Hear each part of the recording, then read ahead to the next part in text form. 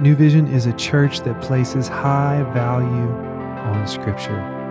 The Bible is made up of 66 books, and in this next portion, we're going to be going through a few of those books as a church family. We hope this tool encourages you and equips you to lead your life well. Thank you for joining us today. Hello, my name is Steve Austin. I am bringing you today's podcast from the NIV version of the Bible. We will be looking at Proverbs 21, verses 17 through 31. Whoever loves pleasure will become poor. Whoever loves wine and olive oil will never be rich. The wicked become a ransom for the righteous, and the unfaithful for the upright. Better to live in a desert than with a quarrelsome and nagging wife. The wise store up choice food and olive oil, but fools gulp theirs down. Whoever pursues righteousness and love finds life, prosperity, and honor. One who is wise can go up against a city of the mighty and pull down the stronghold in which they trust. Those who guard their mouths and their tongues keep themselves from calamity. The proud and arrogant person, mocker is his name, behaves with insolent fury. The craving of the sluggard will be the death of him because his hands refuse to work. All day long he craves for more, but the righteous give without sparing. The sacrifice of the wicked is detestable, how much more so when brought with evil intent. A false witness will perish, but a careful listener will testify successfully.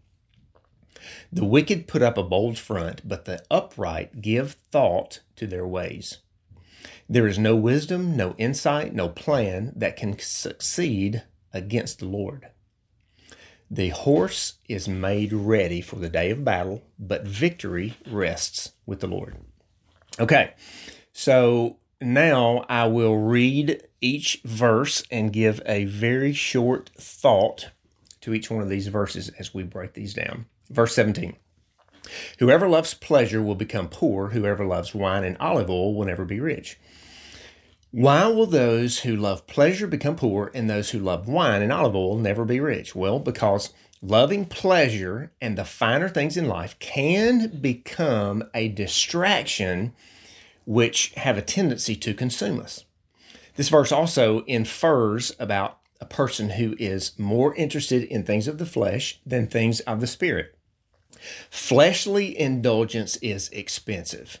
Therefore, to give oneself over to this lifestyle means there is the potential to become both poor concerning finances and spiritually bankrupt at the same time.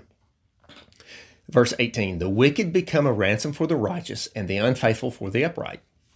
Ransom literally means released. So the wicked end up being released to or ruled over by the righteous and the unfaithful to the upright.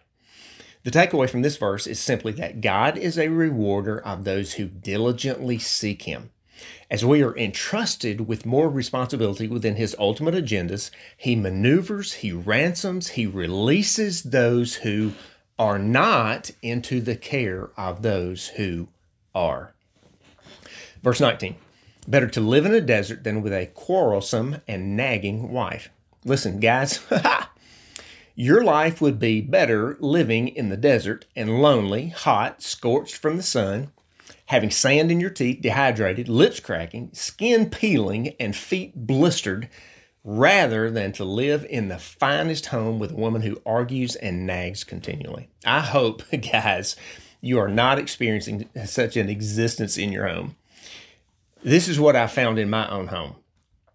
When I do not honor, cherish, and selflessly serve my wife, listen, she can become a little difficult to live with. But did you catch the first part of that statement? As I treat her as Christ treats me, she will in turn ensure that I am well taken care of and create a safe, inviting environment to live. The key is in how I treat her. Verse 20, the wise store up choice food and olive oil, but fools gulp theirs down. This verse speaks to the difference between instant gratification and long-term satisfaction. The wise store up. They consider long-term vision, which helps them refrain from self-indulgence in the moment. The foolish only care about each moment that is in front of them. Having no thought and therefore making no preparation for the future, they simply gulp what they have down. Verse 21, whoever pursues righteousness and love finds life, prosperity, and honor. The pursuit of righteousness and love produces the fruit of life, prosperity, and honor. So let's discuss real quick righteousness and love.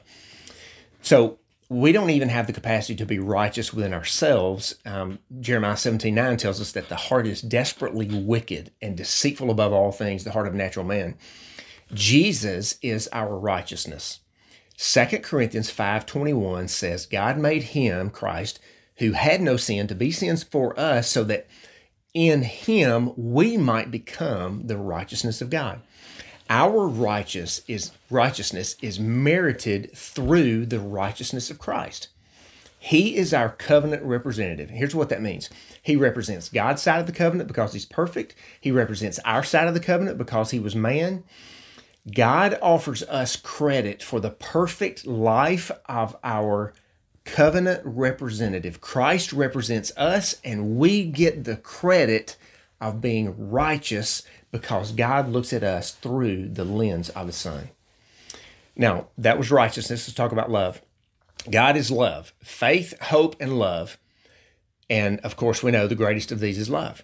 When love is present, faith and hope are certain to remain a steady friend to us. So, as we pursue Christ and live in the truth of our identity in Christ, and as we seek God and allow his love to permeate our being, life, prosperity, and honor will be the natural overflow because we are living in the love of God and the righteousness of the one who has saved us. Verse 22, for who is wise can go up against a city of the mighty? One who is wise can go up against the city of the mighty and pull down the stronghold in which they trust. Think about how God granted favor to his people in the Old Testament Bible times when the Israelites fought against much larger and more equipped armies of other nations. He gave them wisdom and strategy, but he also confused armies and had them, in some cases, turn on each other and slew their very own army. Listen, when God is for us, no one can stand against us. I hope you heard that. When a person, a family, an organization, a country trust in a source of strength and power other than the Lord, God has a way of devising a plan for his wise and faithful followers to take on mighty odds of various kinds and walk away with victory.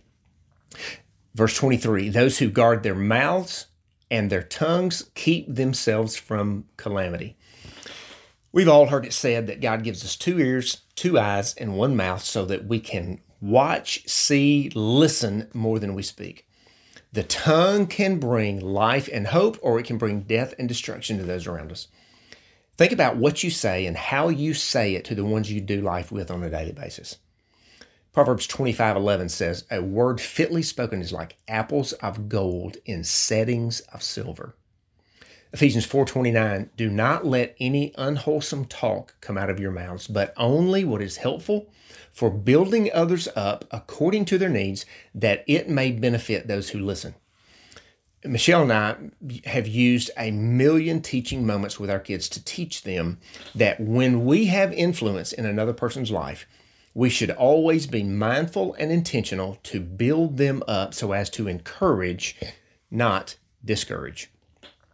Verse 24, the proud and arrogant person, mocker is his name, behaves with insolent fury.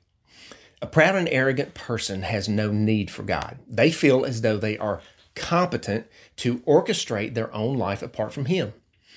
Considered mocker in this verse would be a self-made person in their own mind This would mean that they turn a nose up or laugh or scoff at the idea of needing God's influence, much less his salvation. Verse 25, the craving of a sluggard will be the death of him because his hands refuse to work. All day long he craves more, but the righteous give without sparing. The sluggard in this verse is someone who is lazy, yet also has an appetite for the finer things in life. To seek after the finer things without disciplined work ethic means they must be acquired through other means besides an honest, hardworking lifestyle. Being consumed by their own lust, the cesspool continues to grow deeper and deeper. On the other hand, the righteous have a giving mentality and understand that all they have been given is from God. He owns it all anyway, and therefore desire to share those blessings unsparingly. That was verse 25 and 26. 27, the sacrifice of the wicked is detestable. How much more so when brought with evil intent? In Old Testament times, a perfect, spotless, unblemished lamb was brought to the priest to cover or atone for their sin. An unfit animal was no good. Why? Because it's easy to sacrifice a lame animal, but the perfect ones were required by God. There had to be a cost for the family. God was setting the stage for his perfect sacrifice in his Son, and by letting families feel the cost of sacrificing their own best animals, he instilled within them the experiential knowledge of the cost for him to offer his only Son. Such a much greater cost, of course, for him. To sacrifice with an impure motive may fool mankind, but it will never fool God. Verse 28. A false witness will perish, but a careful listener will testify successfully. This verse speaks to me about the difference between truth and lies. Truth stands the test of time and does not even hold the capacity to change no matter what pressures or circumstances come against it. Truth never changes. Lies, on the other hand, end up being found out, and therefore a false witness will perish. Verse 29, the wicked put up a bold front, but the upright give thought to their ways. A person motivated by wickedness may appear to be bold, but it is only a front. The false boldness is a way to mask insecurities and deceitful activity. The strong front can also be a scare tactic to others as they are fearful of challenging them. On the flip side, the upright remain within the boundaries of the Word of God and carefully give thought to the consequences for their actions. Verse 30, there is no wisdom, no insight, no plan that can succeed against the Lord. God is the ultimate, all-knowing, all-powerful being. He holds all power, authority, and therefore any attempt from any source to challenge him always fails. Verse 31, the horse is made ready for the day of battle, but victory rests with the Lord. No matter how much we prepare for any particular battle we face, ultimately the Lord is the one who gives us a win where victory is due. Again, his ultimate agendas are being played out exactly as he already knows they will turn out, and his plan for the wins and losses are rooted in his will, not our ability. Again, thank you so much for listening to today's podcast, and be sure and join in tomorrow for the next chapter of Proverbs. Thank you so much for joining us today. We'll see you tomorrow as we hop back into God's Word.